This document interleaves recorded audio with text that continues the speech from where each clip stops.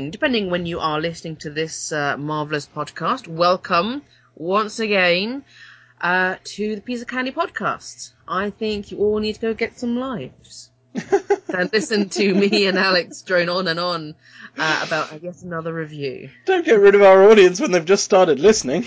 All of that one person who's probably listening, which is probably Sabrina. Oh, God bless her. God bless her little cotton socks on her little train journeys to London. So what are we talking about today, Alex? Well, Alex, today we're talking about the Bartimaeus books. Wonderful. It's my favourite. I was going to say, I thought Sabriel was your favourite. Yeah, but Bartimaeus is also like my favourite. The trilogy. I very much like them too. They're very, very, very, very good books. They are very well. They're very well written. So those of you who don't know or haven't heard about the Bartimaeus trilogy, where have you been? You need to get your head out of the rock, or where it is, maybe out of your ass, and go down to your library. Yes, they do still exist. Or you can just buy it. You know, it's an investment.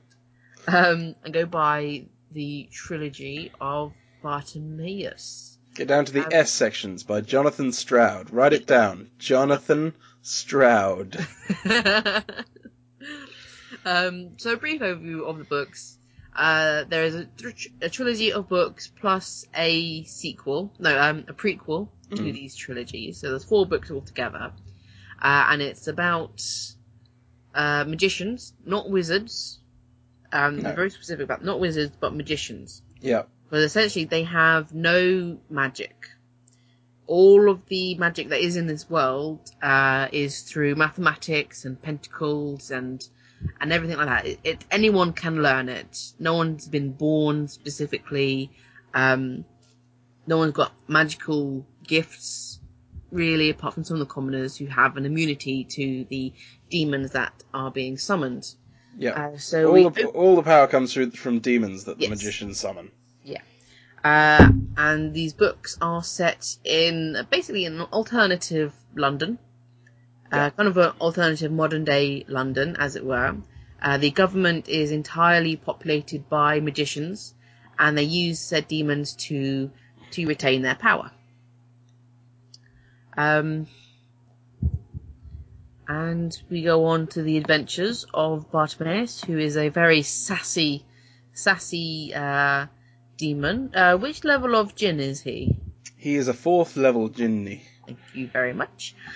He is a 4th level jinni.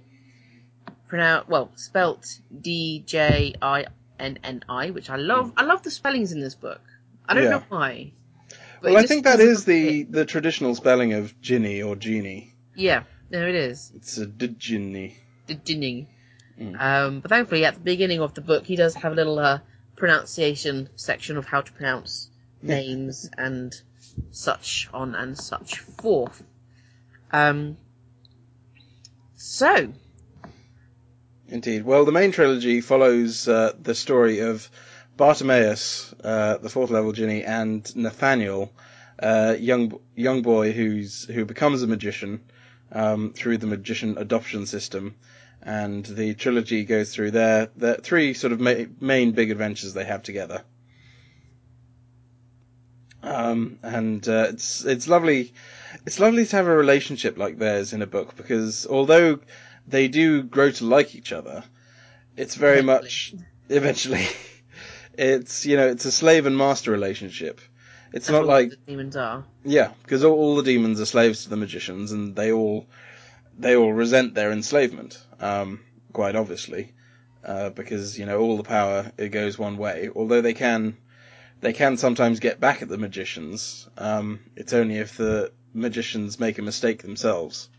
Then they are dead. Yep. But no, it's nice to see a book where sort of it's not a relationship of friends or allies who come together to fight a greater evil. Well, I guess in some ways they fight a greater evil. In some ways, the way it leads at the end, and throughout the book. But it's nice. It's not really a romance thing, like a couple have come together, or Yeah. Yeah, it's a refreshing change from your Harry Potters and your Aragons and things. No, because I was going to touch upon the whole Harry Potter and this book, because this book was released pretty much post Harry Potter madness, as it were. And Stroud was a little bit concerned, to say the least, because it is a very similar book in the fact, it's magicians, it's magic, it's another magic world book, that it would definitely be overshadowed by Harry Potter. But I think he's done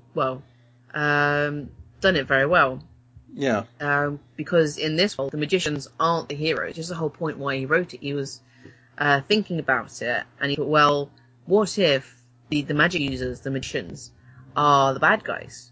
And what if the demons or the Jinni are the good guys? What if the hero of the book is what is usually traditionally the bad guy, the monsters? Yeah. So I think he's very cleverly twisted it round. Just giving it a topsy-turvy world. Yeah. Well, the demons are very, very humanized. Well, especially, since the main part of the story is seen through the eyes of Bartimaeus. It's a very interesting structure in a way, in that it's the chapters that follow Bartimaeus. He's in direct conversation with the reader, which I love. It's really nice. It's really nice the way he'll go off on little tangents and with actual footnotes. You get lovely footnotes you read that sort of tail off and distract him and that sort of thing.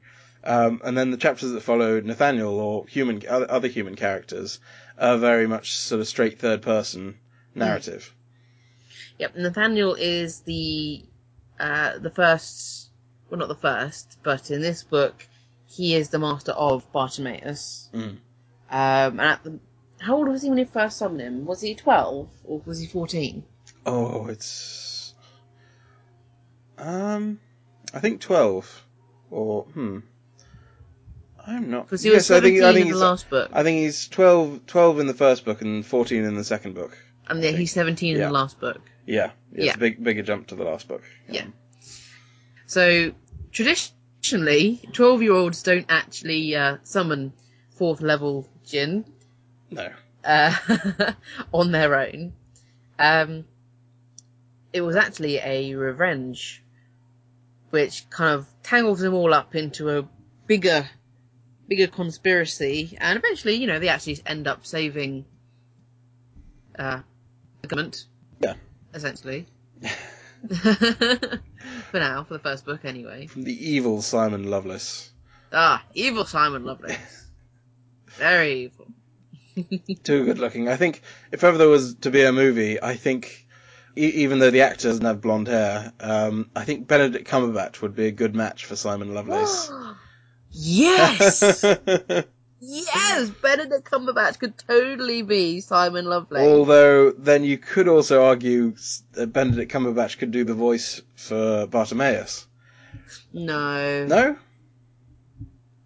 Really? No. I think it'd be quite good. Although, personally, if they were just doing the voice, then I would opt for the narrator of the audiobooks, Simon Jones. I did audiobooks, and he does a marvellous Bartimaeus voice. He's so good. I love Simon Jones as a... What about Sean Bean? Sean Bean? As the voice? No, I wouldn't like his accent. He's got that gravel to it. Yes, but it might struggle for some of the more light-hearted bits. Because although Bartimaeus is often very cynical, I don't think the bits where he's sort of having fun and leaping over other people's heads and tweaking their noses as he passes, I don't think Sean Bean would be able to pull that off quite so convincingly. Who would you cast as Nathaniel? Nathaniel, that's... Because I can't think of any young actors right now. They're all grown up. Yeah. Yes, no, there's a little bit of a dearth at the moment. Although, yeah, I'm sure there are plenty of young actors. Problem is I don't watch enough television. You know who I would have cast? I can never remember his name. He's a British actor. He was in The Maze Runner, but he was also in something else. Oh, do you mean the one who was in Love Actually? Yes. Huh. If he was younger, he would have made a good Nathaniel. I'm not so sure. I'm not sure I like the gawky, geeky looking, Yeah, a bit. underfed. I'm not sure I quite like the look for him. Maybe. Well, who'd you cast? I'm just thinking if we could use a time machine, who would I cast? Yeah, if you could use a time machine, who would you cast? Ooh, I think a young Nicholas Hoult would be quite good. He's too chunky. Chunky?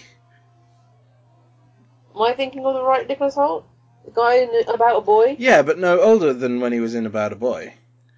Because he was. So, he's quite got a well-defined, chiseled jaw.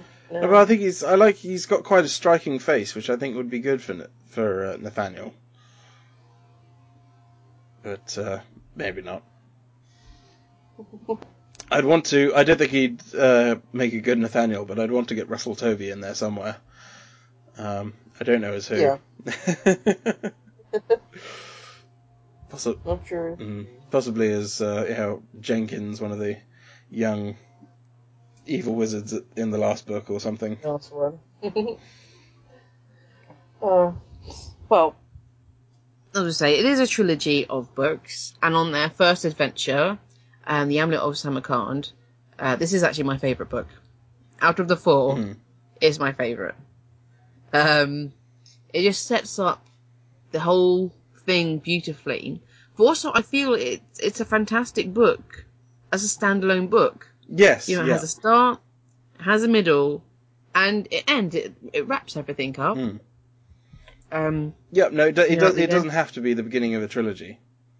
No, it genuinely doesn't. Although it was always planned to be, it was never just going to be. Yeah, it was always planned to be the trilogy, but I do feel like it is actually more of a standalone book, and it's probably the book that I read most out of all of them. It's just so addictive to read. It's so easy to read as well. Yeah. But the main plot line in this book is Nathaniel is our budding young apprentice magician, and he has been adopted by another very quite low mid-class magician and his wife, the Underwoods. And Mr. Underwood is the magician in question, the master. Well, that's one of the things I thought was a little odd, because I forget. Does it say that that Arthur Underwood is the head of Internal Affairs, or does he just work at Internal Affairs? I'm pretty sure it says he just works. He's not. Okay. That was the thing.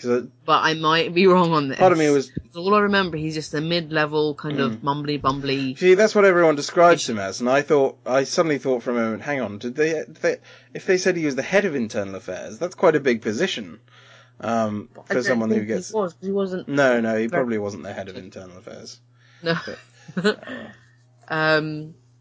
But yes, he's taken on Nathaniel as his apprentice from about the age of, 8, I think he was when he first adopted him. Around that, yeah. Around that age. Maybe a bit younger, because they have to forget their birth name, magicians.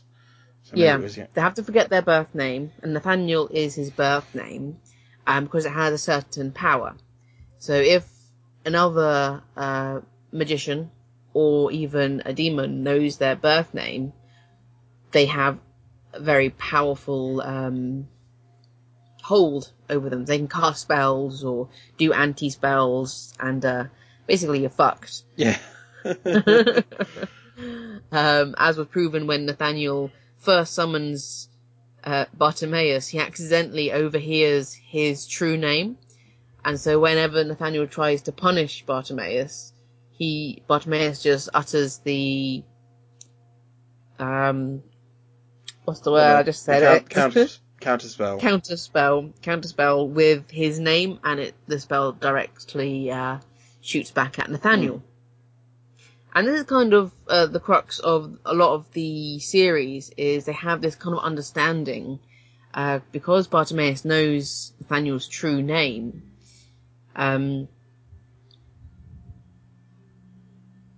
he has that constant thing. Yes, it evens the playing field a little. Yeah, it does even the playing field. Even though Bartimaeus is still a slave, he does have a certain degree of control over Nathaniel.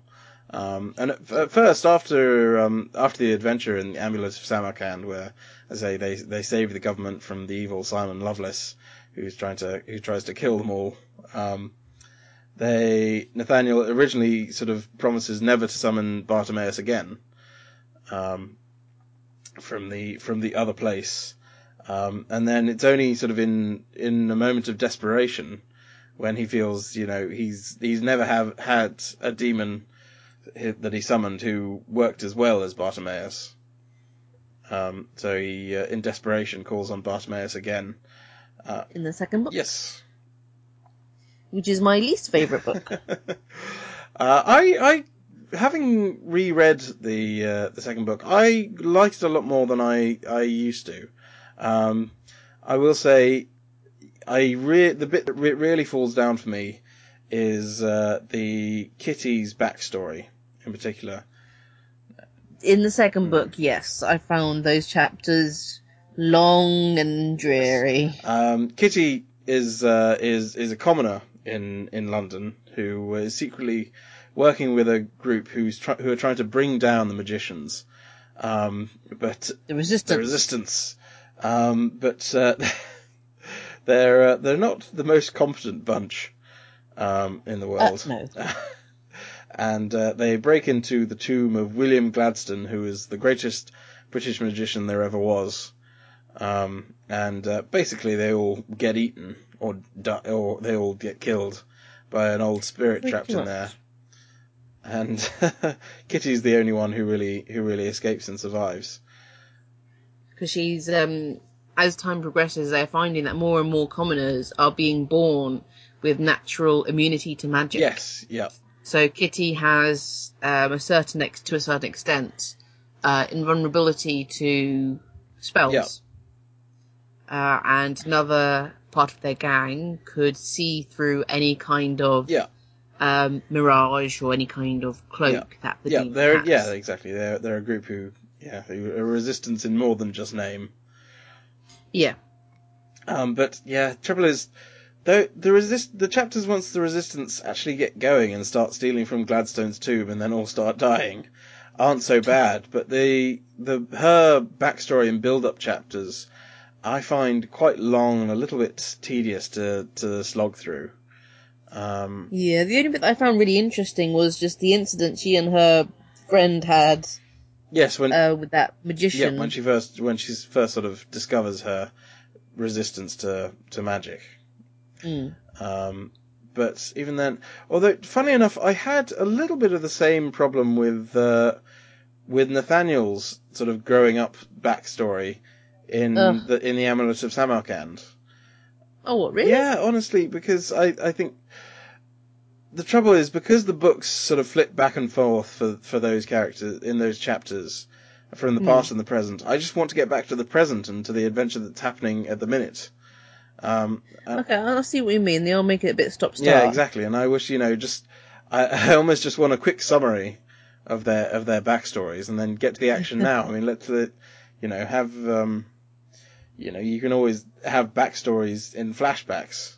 In scenes themselves, rather than having whole chapters that sort of following, kids and having drawing lessons. Yeah, he did have quite a few drawing lessons, didn't he? Yeah. So it's for that reason that although I do like number 2, it's for that reason that the third book is my favourite. Ptolemy's Gate. Ptolemy's Gate. Because Ptolemy's Gate is where you get the full backstory on Bartimaeus. Yes. Loved that. And his backstory is great and really interesting because we've had lots of hints to it in the first couple of books. And we finally get to see his relationship with his old master Ptolemy, who was the only human who ever really treated him like an equal. And then Kitty sort of comes to make the the same offer and sacrifice for Bartimaeus that his old master Ptolemy made. Which was going through to the other place, to the world where demons exist. Although, can you call it a world? It's very odd, the description of it. It's just called the other place. It's not. Like I say, it's not really a world. It's just it's the other place. So yeah, it's sort of mass expanse of spirits who exist. It's just a world of energy. Yeah, they exist sort of an energy where they exist all together and as one, without dimensions, without even time, really. So time doesn't exist, matter doesn't really exist. It's all their essences is what it's called. What makes up their being is called essence. Yeah. Just kind of all floating around. Floating around. But I also, I actually enjoy the Kitty chapters in Ptolemy's Gate as well, because it's... Yeah, I was going to say, in Ptolemy's Gate, I prefer the Kitty chapters, because it's exciting. It's like, oh, what's she doing now? Oh my god, no way! Yeah. And it's nice to see Nathaniel sort of the disillusion of his government life sort of finally coming fully to bear on him, and finally understanding sort of the futility and the fact that he doesn't enjoy, he's in some sense sort of gotten everything he wanted. He's one of the most powerful ministers in the government. Yeah, for being such a young age. And he's only 17. He's a prodigy. He's a magician? I don't know.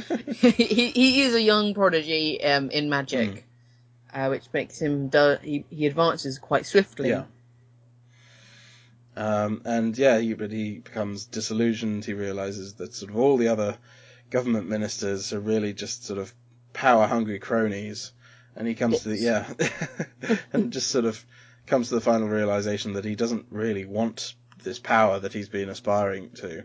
To have. Yeah, it's not bringing him any satisfaction. The satisfaction that he's been told sort of throughout his life that it will bring. This is what you want. Yeah. I'll say his character development is absolutely, of all books I've read, or trilogies that I've read, is definitely one of my favourite. Yeah. Just from start to beginning. His chapters, because at the start of each chapter it has the name of the character who that chapter is going to be about. So Bartimaeus, we call Bartimaeus, Kitty, and Nathaniel chapters would be called Nathaniel. Now in the first book, all of his chapters are called Nathaniel. And in the second book, I think they start off as Nathaniel, or do they start off as John Mandrake? I can't remember. I can't remember. There might be a couple of chapters that say Nathaniel, but after a while, majority of the book has his magician name, which you choose, I think, when you're about 10 or 12. Yeah. As basically your new name, which is John, and he chose John Mandrake. Wonderful little scene there between him and his master. Yes, as they're choosing the name.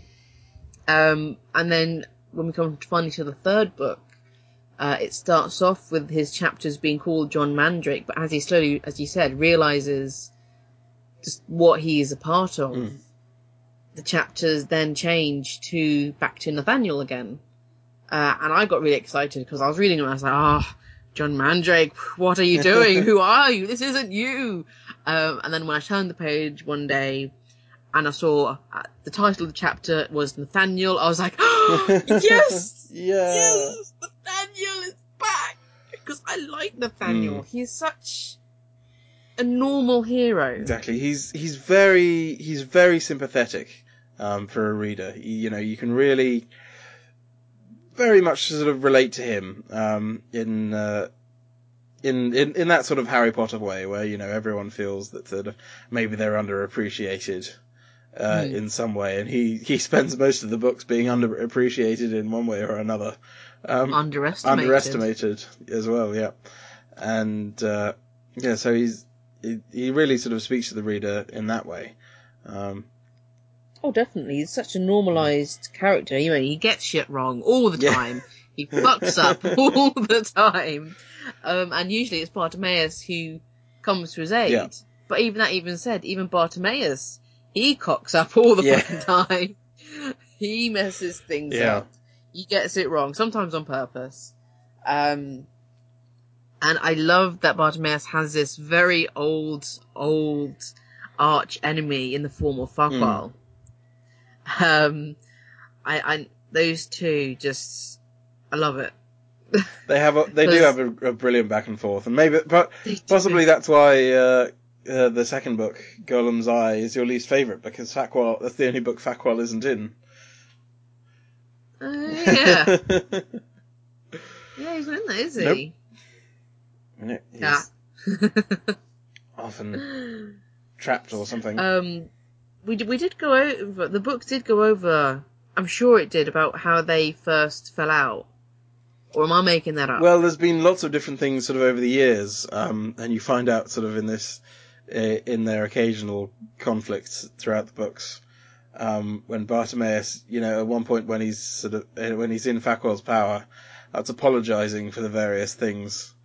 I'm sorry for this and sorry for that, and sorry for braining you from behind in the battle of such and such, which now I see the look on your face you didn't realise was me.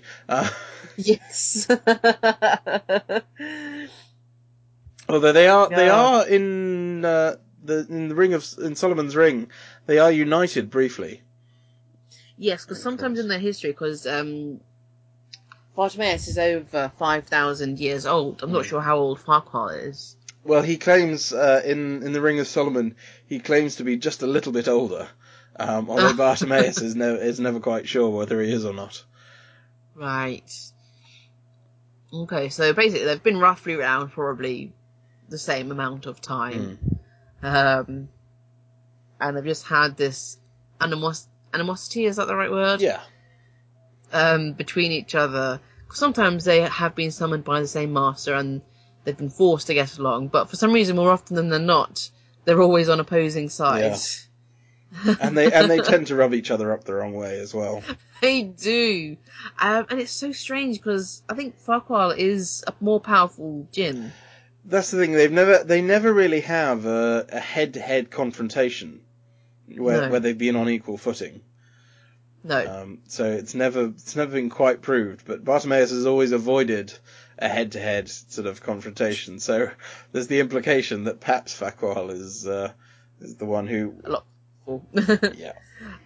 Is probably a level higher or something like that. Even though Bartimaeus says, "Oh yes, I could totally take on Farquaad. I could take him. I could eat him for breakfast," as he always does. Because it always seems Farquaad has always got the upper hand in Bartimaeus, and literally always Bartimaeus just manages to escape death literally by the skin of his teeth. And even in the last book, Farquaad pretty much finished him off. And the only way Bartimaeus got out of that was Nathaniel summoned him. That was the only way he got out of the silver tureen of fish soup. Yep. Silver, by the way, is one of the only things that can be harmful to a demon and kill it. Well, I just love the satire of it. I'm going to sort of move on to my least favourite book, which is The Ring of Solomon. And it's not that I dislike the book. I do enjoy it, but I find it so much less relatable than the main series. I did find it was waffle a lot. Yeah, I found Asmira so dry and boring as a character, as the human character. I mean, her, kitty chapters have got nothing on Asmira. Yes. Asmira, so dull and tedious, and she's raised all her life to do this, and it sort of did give her backstory, but it wasn't enough to make me sympathetic towards her. And she was just, I think the fact that she's just so single-minded in a way. And at the end of the book, she slightly comes into her own and she decides to, be a bit more independent and do her own thing. But the fact that, she's been raised as a sort of willing servant to the great Queen Balkis. And, doesn't really question that until she meets Bartimaeus. But she doesn't meet Bartimaeus till about halfway through the book. Yeah. And Bartimaeus, he's still good, but the trouble is, because it's set 3,000 years before the original trilogy, you find a lot of his references aren't quite as fun. You don't have all the modern equivalents and references to throwing public lavatories on top of people and that sort of thing. Yeah, I did find that a little bit lacking, just the relatability. Exactly, and it's not a bad book. I mean, it's nice to have another story where Bartimaeus is just doing his thing, but it's the fact that it's also set before he met Ptolemy, so he doesn't have this. Although he is sympathetic to humans where a lot of Jinn aren't, especially you see where Fakwal isn't. Fakwal wants to at one point eat Azmira. And Bartimaeus persuades him not to. But the fact that he's still sort of very much against humans. You actually at the beginning of the book you see him eat his original master in the book. Yes, because he tricked him to leave his protective pentacle circle. Yeah. But then that's why he was resummoned by Solomon. No, not Solomon. Kaba. One of his meanest. Kaba the Cruel. Yes, courtiers. Kaba summons him as punishment. And so as I say, it's good. It's an okay story. But it just really I find it lacking. And it edges over the Golem's Eye, which would probably be my third favourite book. The Golem's Eye has a lot of London sort of direct references. The fact that you have Westminster Abbey, where the Resistance raid the tomb of Gladstone, and you have the British Museum, where Bartimaeus fights the Golem for the first time. In fact, I've been to the British Museum and I've seen the Egyptian wing where they have the fight. And it's in the fight, Bartimaeus hurls the Rosetta Stone and destroys it at the Golem. And it's nice, it's very relatable because I've seen the Rosetta Stone. So yeah, it edges over for me in that way. And okay. Not a massive fan of Ring of Solomon, I fear.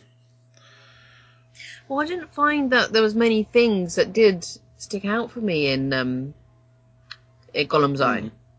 Like, the only really bit that I remember is the bit where, the bit with Golem, the bit where Gladstone's remains is jumping over the rooftops, yes. And the scene with the imps on the roof who talk to Bartimaeus and says, he'll be come back again, and every time he comes back he eats one of us. And they're just so pathetic sitting on the roof, he's gonna come eat us, and he comes up and laughs at us, and that's sort of one of the things. Those are the sort of things that stick in your mind. But sort of going back to it, there's always a bit more in there than I initially remember, because there's the Bartimaeus and Nathaniel have a trip to Prague in that book. And they go on their secret covert mission, which is a lot of fun, and you have sort of arguments over blood red or brick red feathers, and dealing with the very strange British spy who lives in Prague. So I do like the Golem's Eye, and definitely edges over old Solomon. Who is your, other than Nathaniel, for obviously reasons, and Bartimaeus, for obvious reasons, who is your favourite character?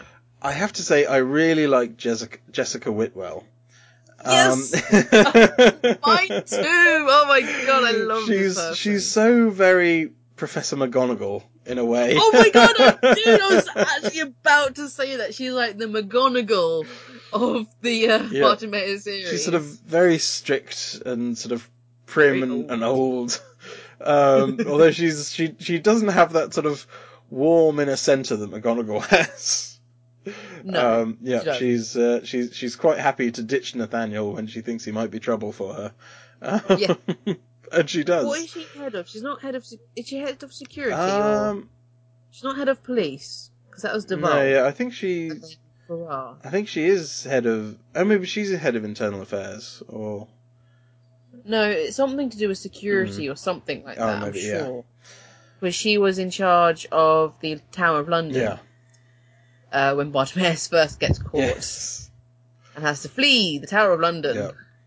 And she's always, quite fun and ruthless and iron-fisted. And yet, she always does the right thing. Yes, no, she... Like, she may be iron-fisted, but it's in the right direction. Exactly, yeah. Which made me a little bit sad in the last book, because she does die. Yes. Well, almost everybody dies Yeah, everybody dies in the last book, apart from Bartimaeus and Kitty. What do you think of the, because the crux, well, not the crux, the climax, and the big reveal at the end, is after an internal plot for power has gone awry by the traitorous Quentin Makepeace, who is a playwright, funnily enough, starts doing demon-human hybrids. So they summon a demon into the body of a human, but unfortunately the demons, as soon as they're in there, kind of take over. Yep. They burn through the body. Well, not literally, but they wipe the magician's mind, so they are now in control of the body completely. And all of this happens, and they capture pretty much the entire ministry government during a play. That traitorous man. And they're given a choice as to sort of whether... Yeah, one by one, they're given a choice. They can either become a host to a demon, or they can fuck off and die. Essentially. But then it's Jessica Whitwell's turn.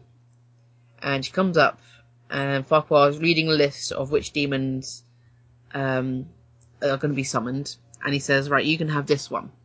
And she says, well, you've given everybody else the option. Why haven't you given me the option? Oh, yes.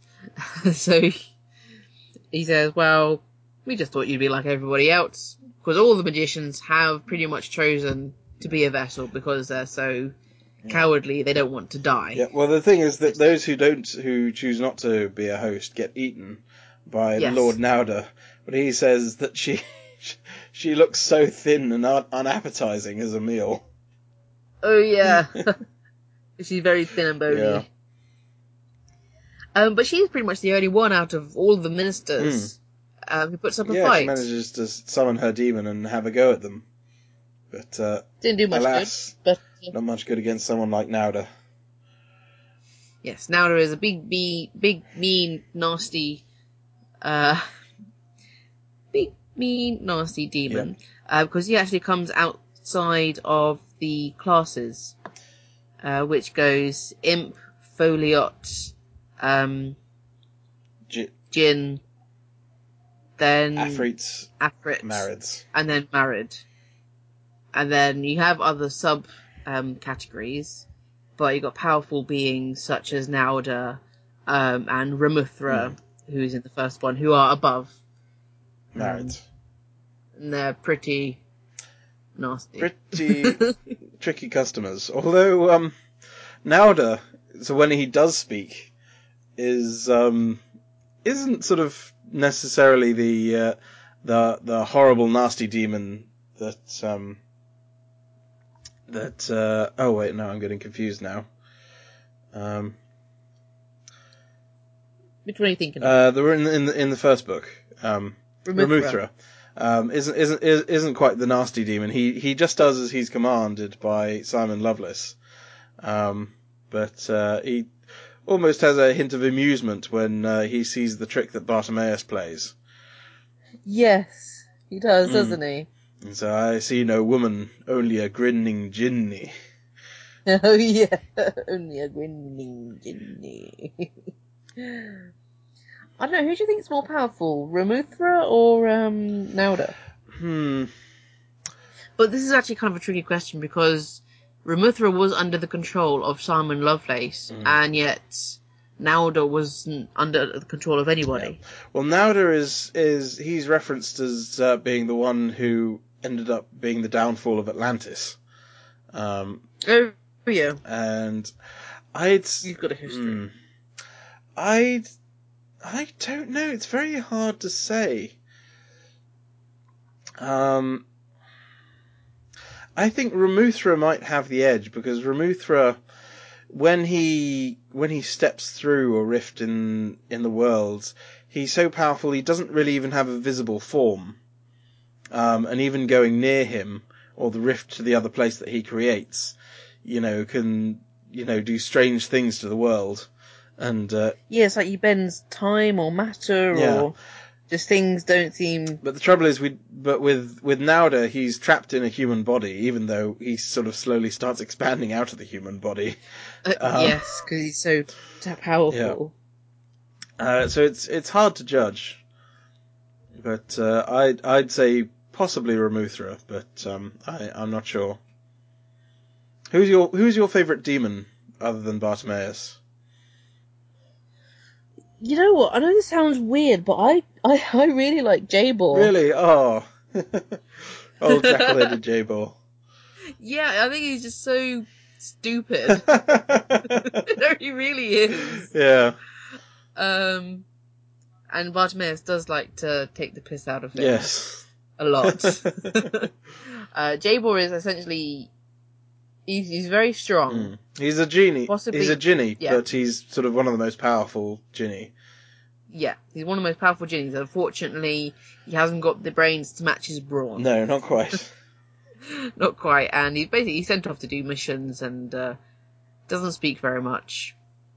Kind of just dies in the first book. Yes. I don't know. I just find just very comical of him running down the corridor, running on the rooftops, and just being outsmarted all the time by Bartimaeus. When he and Farquaad rescue Bartimaeus from the Tower of London, Jabor is sort of left behind as Bartimaeus and Farquaad escape. And Bartimaeus says, "Oh, that'll be the end of him." And Farquaad just sort of says, "No, he won't. No, he won't. He'll be fine. Yeah. He'll sort of eat and swallow and destroy all the demons that they have, and just sort of come quietly along afterwards." Yeah, but he'll be along later. Which presumably he does. Yeah. One thing that they agree on.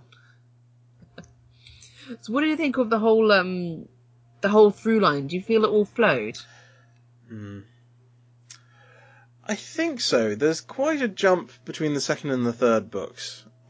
Yeah. Well, the first and the second. I don't know. I think the first and the second fit together a little better than the others, if only because Nathaniel and Bartimaeus have had no contact between the first and the second book. But when you come to the third book, you find out that Nathaniel's been summoning Bartimaeus all the time, and they've had various adventures together, which Bartimaeus references. So it feels like we've missed a piece between those two for me. Okay, I see what you mean. But overall, I think the story does have general good flow, and as you said before, Nathaniel has a great development through it, and Bartimaeus has less development, but he does have development, if only in his relationship with Nathaniel and Kitty. He doesn't necessarily grow as a person, except in the flashbacks in the third book, when you see him with Ptolemy. Well, you see, I think that is very fitting because he is a very ancient being, so his development would essentially be a lot slower. Yeah. He's got all of these years. Yeah, but he's very set in his ways. Yeah, very. Very set in his ways. There are some things that I was curious about, which unfortunately hasn't really been answered in the books, is how are these beings created?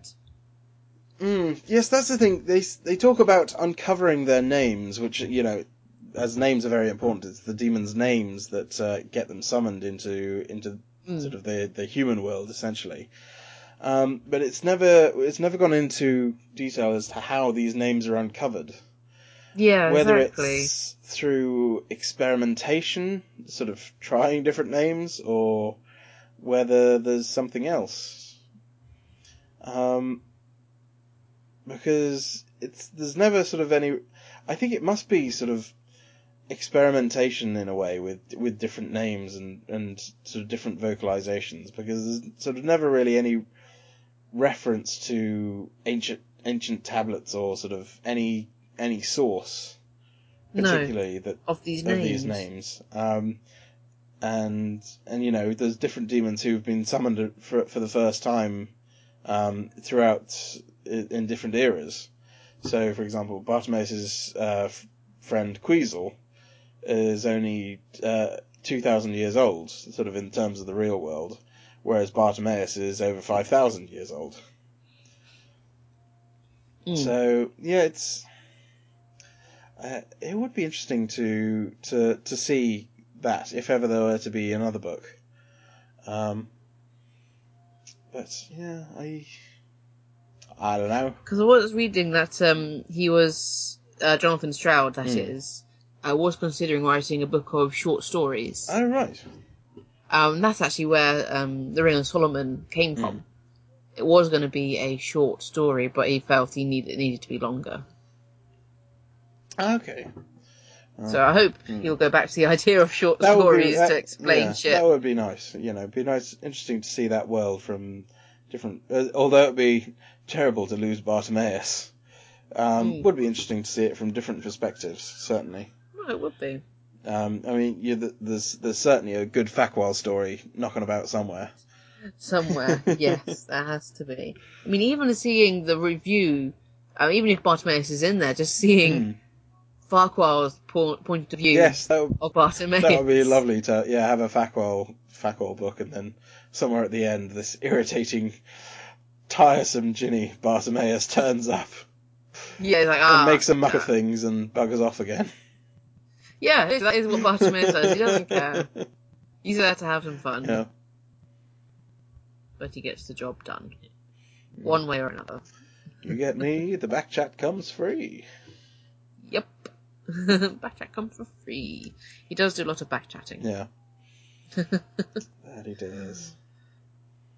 How did you feel about the entire ending and how it was all wrapped up? It was really nice in a way. It was really nice to and sad, terribly sad. Oh, yeah. Although this episode been full of spoilers, for right at the end of the book. Spoilers. Very sad to see Nathaniel sacrifice himself to save Bartimaeus. Although he was sacrificing himself anyway, but releasing Bartimaeus at the last moment so that he could live on, because it's never explicitly stated what happens to them, but his body gets mortally wounded at one point. It does, yeah. And it's only Bartimaeus' strength that keeps him going. It'd be interesting to know whether or not Kitty ever discovers that Bartimaeus survived. Honestly, it's sad that she, the book ends with her not knowing, her thinking that they both died. Because in the end, Bartimaeus and Nathaniel actually do become. Oh yes, they become a hybrid themselves, but they. Oh, hybrid, yes, it's not fused. I've been watching too much Scott Pilgrim. Yes, they become a hybrid themselves, but Bartimaeus doesn't take over Nathaniel's mind. No, he doesn't burn it. They exist together, and they use Bartimaeus' power to fuel the Staff of Gladstone, which they use to Nathaniel's knowledge. Yeah, which they use to destroy the other hybrids which are running amok through London. Yes. And they're actually a really effective team. Yeah. They work a lot better as a team than the other hybrids. Yeah. Once they figure out who gets to control the legs and this and that. Yeah, who controls the legs? Who controls the spear? Staff. Yeah. And in the end, they take down Nauda, Mm-hmm. Luda, however you want to speak it. After, well, basically they kind of tricked Kitty into leaving because they knew that they were going to die. Yeah. Although, yeah, obviously, she knew, but they. Yeah, I suppose deep down They kind of forced her to sort of take the out because there's nothing she could have done to help. No. And so yeah, they sort of get Narada into the big. Is it Crystal Palace they're at? No, it's I think James's Crystal Palace, is that? something like that. Yeah. And St. James's Palace. And they collapse the crushing iron down onto Nauda, who's also larger and larger. Substance. Hazardous to demons. Another like silver. Iron's not good for them. Nathaniel uses the Staff of Gladstone to blow the palace to pieces, so it all collapses on Nauda, and dies himself in the process. But dismisses Bartimaeus back to the other place, but just before he does it. At the last second. I will say, it is very sad, because I would have liked to see more of Nathaniel. But I guess in a way it is kind of fitting, because it proves that he wasn't a magician in the end. He wasn't part of the power-hungry cycle. No, He was genuinely, willing to sacrifice himself for the people, to do what the government sort of should have been doing all along. Should have been protecting the people. Working for the people, not ruling them with an iron fist. And that's what he does. Yeah, it was very sad. Because he could have been Prime Minister. Do you think he would have wanted to be if he had survived, honestly? No. Exactly. He would have been a good Prime Minister. He would have you're right, he wouldn't have wanted to be it, because he said he didn't want the power. Yeah, he would have. He would have said, no, not for me. Not for me. Gone off and pursued her relationship with the grey-haired Kitty. Yes, that's another aspect that was okay. Because what happened is, when she goes to the other place, her body ages. So she leaves as it doesn't necessarily 16-year-old girl. It doesn't necessarily age. It just sort of starts to die. The way it was portrayed, it was dying. So white hair, lines, old age. Yeah, she does get wrinkles, but she gets very frail. She's still got the physique of a sort of 60 or 20-year-old. I think she is by then. Yeah. But yeah, her skin sags and her hair goes grey/white from shock and trauma. From her visit to the other place. Yeah. I think overall, or have you read any of the other books that Stroud has written? I did pick up, I think it was something called Heroes of the Valley or something. Yes. But I couldn't really get into it. I started it, but it didn't really grab me, I'm afraid. Possibly I do have it on my bookshelf. I need to give it another go. But when I first bought it, I need to read more from Jonathan Stroud as well. Have you read that one? Is it good? No, I've only really read the Bartimaeus series. But he has just got a new book series. I believe that's just come out. Oh right. Called Lockwood. Lockwood and Co. Right. It sounds like a sort of detective agency or something. I believe so. I'll have to give that one a look. But I'm not sure when that was released, but I think that's one of his latest release is Lockwood. So. Well then. Yeah. Does that lead us on quite nicely to trivia? Quiz and trivia time. Quiz and trivia time! Are you ready to be quizzed? I'm ready to be quizzed. I'm wondering sort of how difficult you'll find these questions. I think the first question you're certainly going to get because we come very close to it in our talk. But here we go. They're all multiple choice again. So okay, first question. Jessica Whitwell has an Afrit demon called Shubit. What animal form does it normally take? Is it A, a monkey, B, a gorilla, or C, a bear? Oh, I'm going to go and say a gorilla. Oh, that's wrong. I'm afraid it's a bear. Ah, it was either a bear or a gorilla. No, there's another government minister who has a big monkey demon. But wasn't Jessica Whitwell, I fear. Damn it. Okay, in the first book, in the Garden of Headlam Hall, there's a fountain statue that Bartimaeus throws at the mercenary. What does the statue depict? Is it a god throwing a lightning bolt, a god trying to kiss a dolphin, or a god laughing at a blind demon? It's a god trying to kiss a dolphin. It is a god trying to kiss a dolphin. I remember that now. Thank God this is multiple choice. As soon as you said that, I was like, it's all come back to me. Okay, now, which of these is not a name that Bartimaeus has had through the centuries? Ngorso, Rekit, Zoxan, and Wakonda. Ooh, read them again. Ngorso, Rekit, Zoxan, and Wakonda. What's the last one? Wakonda. See, the first one or the third one. Read those ones out again. The first and the third. First one was Ngorso, and the third one was Zoxan. I'm gonna go for Ngorso. No, I'm afraid it was Zoxan.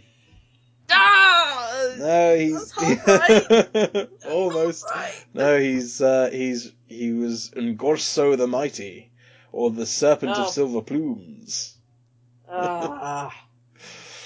Okay. In the Ring of Solomon, Bartimaeus is chastised by Solomon for taking what guise? A pygmy rhino, a pygmy elephant, or a pygmy hippo? Pygmy Correct. Hippo. Yes! Because he made the pygmy hippo look a lot like one of Solomon's tubbier wives. Yes. Yes. Okay, I'm sure you'll know this one. What is Fackwell's favourite disguise? Is it a cook, a butler, or a belly dancer? Oh, I can imagine now as a belly dancer. But cook, chef is correct. He's a cook. Yep. Yeah. Okay, in Solomon's Gate, who does Kitty learn magic from so that she can summon Bartimaeus? Is it Mr. Button, Mr. Tallow, Button, or Mr. Hopkins? It's Mr. Button. Well done. Mr. Button. Back to the Ring of Solomon. In the Ring of Solomon, Bartimaeus is trapped in a bottle by his evil master Kaaba. He is released a few hours later by Asmira, but how long does Bartimaeus believe he's been imprisoned? Is it several days, several months, several years, or several decades? I think you believe he's been in there for like several decades. Several years, I'm afraid. Ah, damn. I'll give you half a point for that one, because that one's a bit indistinct. Okay. Yeah, it was ambiguous. That's 4.5 you've got. Let's see if you can get 5.5. In the Golem's Eye, how does Bartimaeus try to kill the mercenary?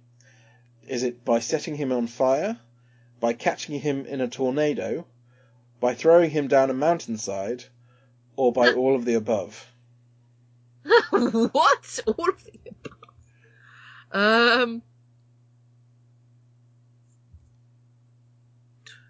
Fire? It's by all of the above. I was going to say that because I thought fire and tornado, he'd both tried that, but I was like, mountain. What the hell did he try to throw him It's down in a mountain? Prague when they meet the man who creates the Golem script. His house is on the top of Palace Hill, and Bartimaeus sets him on fire, catches him up in a tornado, and throws the mercenary and the house down the hill. And yet the mercenary survives this. Yes, because he has an invulnerability to magic as well. Apparently an invulnerability to being thrown at great height down a mountainside. Yes. There we go.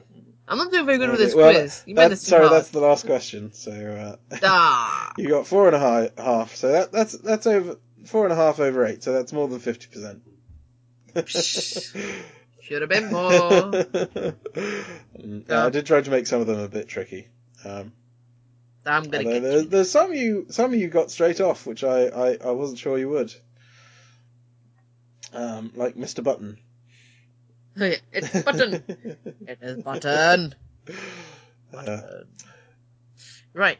Are you ready for some interesting facts? I am more than ready. Well, as it is quite hard sometimes to find interesting hidden facts about books for some reason, not as copious as films are. So I've done some interesting facts about the author himself included. So, Jonathan Stroud was in fact born in Bedford. Did you know that? I did not know that. Oh. Bedford in Bedfordshire, and now resides somewhere in Hertfordshire. That's where I live, in Hertfordshire. I could bump into him on the street. Do you know what he looks like? Nope. I've seen some pictures, so maybe I'll just walk around with that in my purse and get out once in a while. The second interesting fact is he was first and initially an editor for a book company and then turned author. And his first book was Buried Fire, which was published in 1999. And then that was swiftly followed by the Bartimaeus trilogy.